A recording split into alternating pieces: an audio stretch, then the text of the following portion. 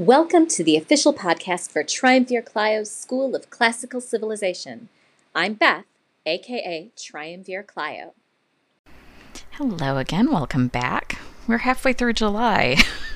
My mom was a teacher and has long said that the time between the 4th of July and the start of the school year is the fastest part of summer. Anyway, I hope that you're still safe and well. If you have a cold, please consider getting a COVID test to make sure that it's not the Delta variant. Get vaccinated if you can, and please keep wearing your mask. All right, I'll take my MPH hat off and put my Classics BA hat back on because this is not a public health podcast. Today, we continue working through Virgil's Georgics. We are up to Book 3, which is more beautiful poetry. Again, I'm using the David Ferry translation, but you should have no problem finding something for free online. In Books 1 and 2, Virgil told us about agriculture and trees, but there's more to farming than that. There are also animals, and that is the focus of Book 3. Virgil starts with high poetry and envisions a festival in honor of Caesar, chariot races, boxing, processions. But in order to win a chariot race, you must know how to breed and raise horses. See what he does there? Clever Virgil. Starting with some flattery before getting to what he really wants to talk about. And it's not just horses. If you want oxen to pull your plow, you need to know how to raise them too, and how to train them for the yoke. And Virgil is happy to tell you everything you need to know.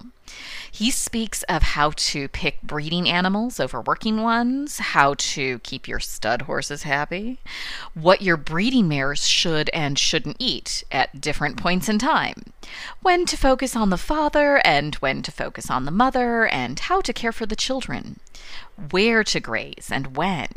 He compares and contrasts the care of horses and cattle, and it is all lovely, and it goes on and on and on.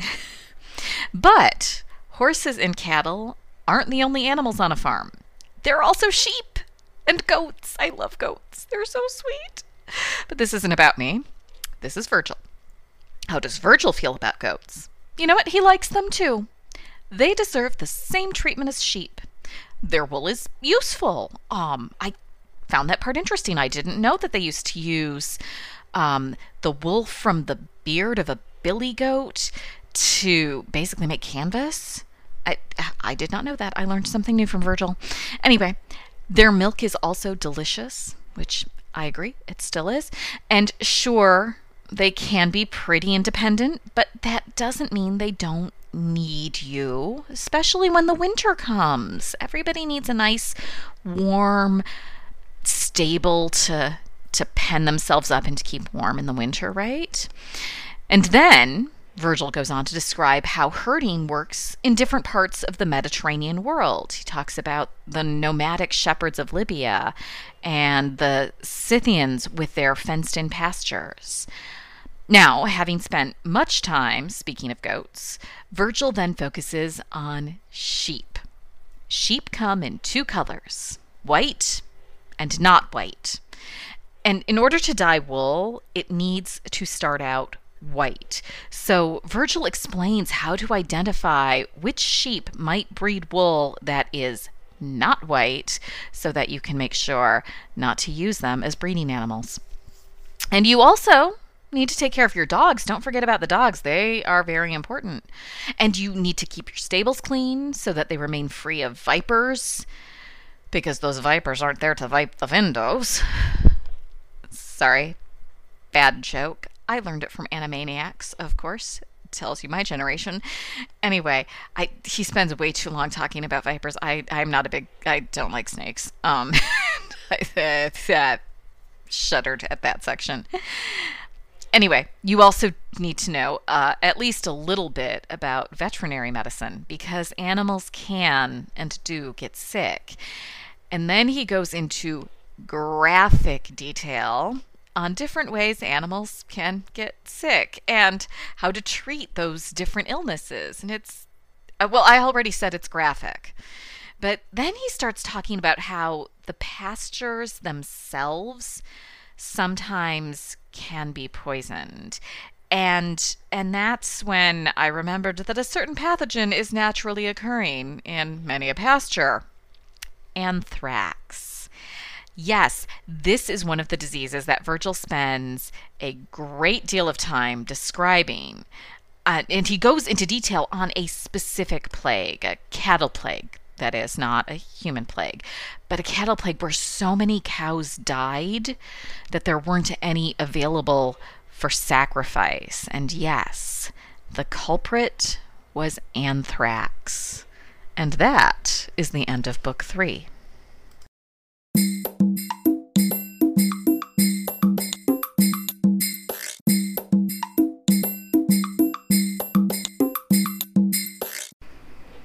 I have to say that as a knitter, I much prefer the second half of this book about sheep and goats to the first part about horses and cattle. My nieces probably would like the first part better because they're horse girls. But yeah, not me. I'm a goat girl. I love goats. But anyway, these two sections do run parallel to each other. It's almost like he really could have made 5 Georgics instead of 4 in Book 3. Could have been a Virgil 3 about horses and cattle, and a Book 3.5, I guess, about sheep and goats. And they have a parallel structure. They both speak about how to breed and care for the animals and how to put them to work, and they have similar artistic.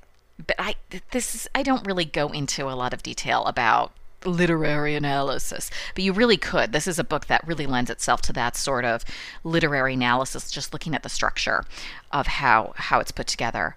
Anyway, back to sheep and goats, because that's the part that I enjoyed. My comment about sheep coming in 2 colors is still true today. It is very difficult to dye wool that isn't white. So sheep are either white or they're brown. And brown can be any number of actual colors. It can be, all of these lovely tawny shades. It could have some, red to it. It could be black. But it's any color that is not white.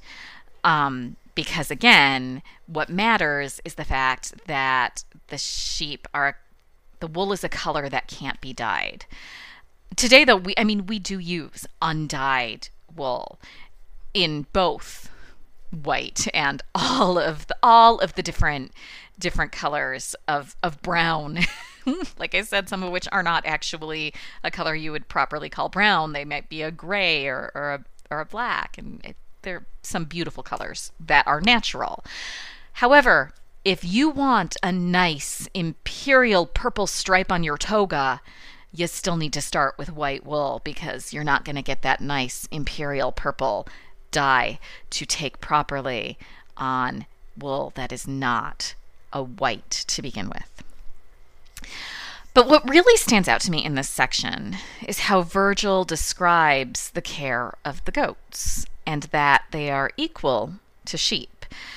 And this is where my Catholic upbringing comes into play, because I just can't help compare Virgil's discussion of sheep and goats to the Bible story about separating the sheep from the goats, and the sheep sitting on the right hand of God while the goats sit on the left. And the lesson was always, you want to be on the right side. So sheep are good and goats are bad, which totally misses the fact that the goats are also sitting right next to God. So even though they're not on the right, they're still, but that's not my point right now.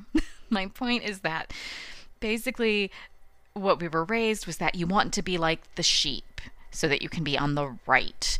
Don't be like the goats. And here, we can discuss the theology over on the blog if you want to. But I couldn't help I kept thinking about that story as I was reading the section on goats, because while Virgil makes it clear that goats and sheep are not the same, they do need to be cared for in different ways, but they are both worthy of the farmer's care and attention.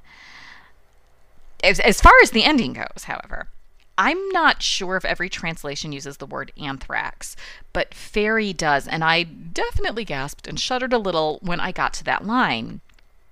But then I thought back to what I had just read, and the very graphic description of the plague does line up with what we know about anthrax poisoning and infection today.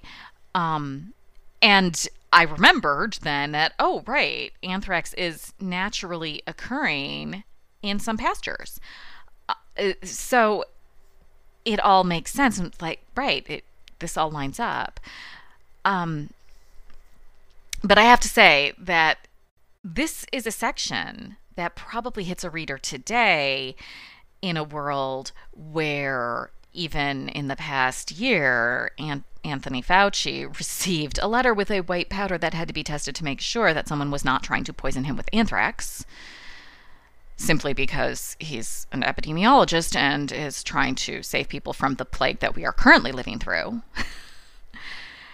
It hits quite differently to me as a reader today in 2021 than it might have hit a reader in the first century BCE. So what do you think of book 3? What's your favorite part? Or least favorite part? Pop over to the blog and share your thoughts. It's at triumvirclio.school.blog. The URL and maybe a link are in the show notes. The link to my Patreon is there too, or you can look me up there as Triumvirclio if you feel so inclined. No pressure. In the next episode, we'll continue working through the Biblioteca with Chapter 8 of Book 1. Talk to you then. You can join the discussion of this and everything covered in this podcast by following the link in my show notes. And if you're enjoying what you've heard so far, please consider supporting the show with a monthly donation of your choosing, just like public radio. And please also consider giving a 5-star review on your podcatcher of choice so that more people can discover the fun that is Triumvirclio's School of Classical Civilization.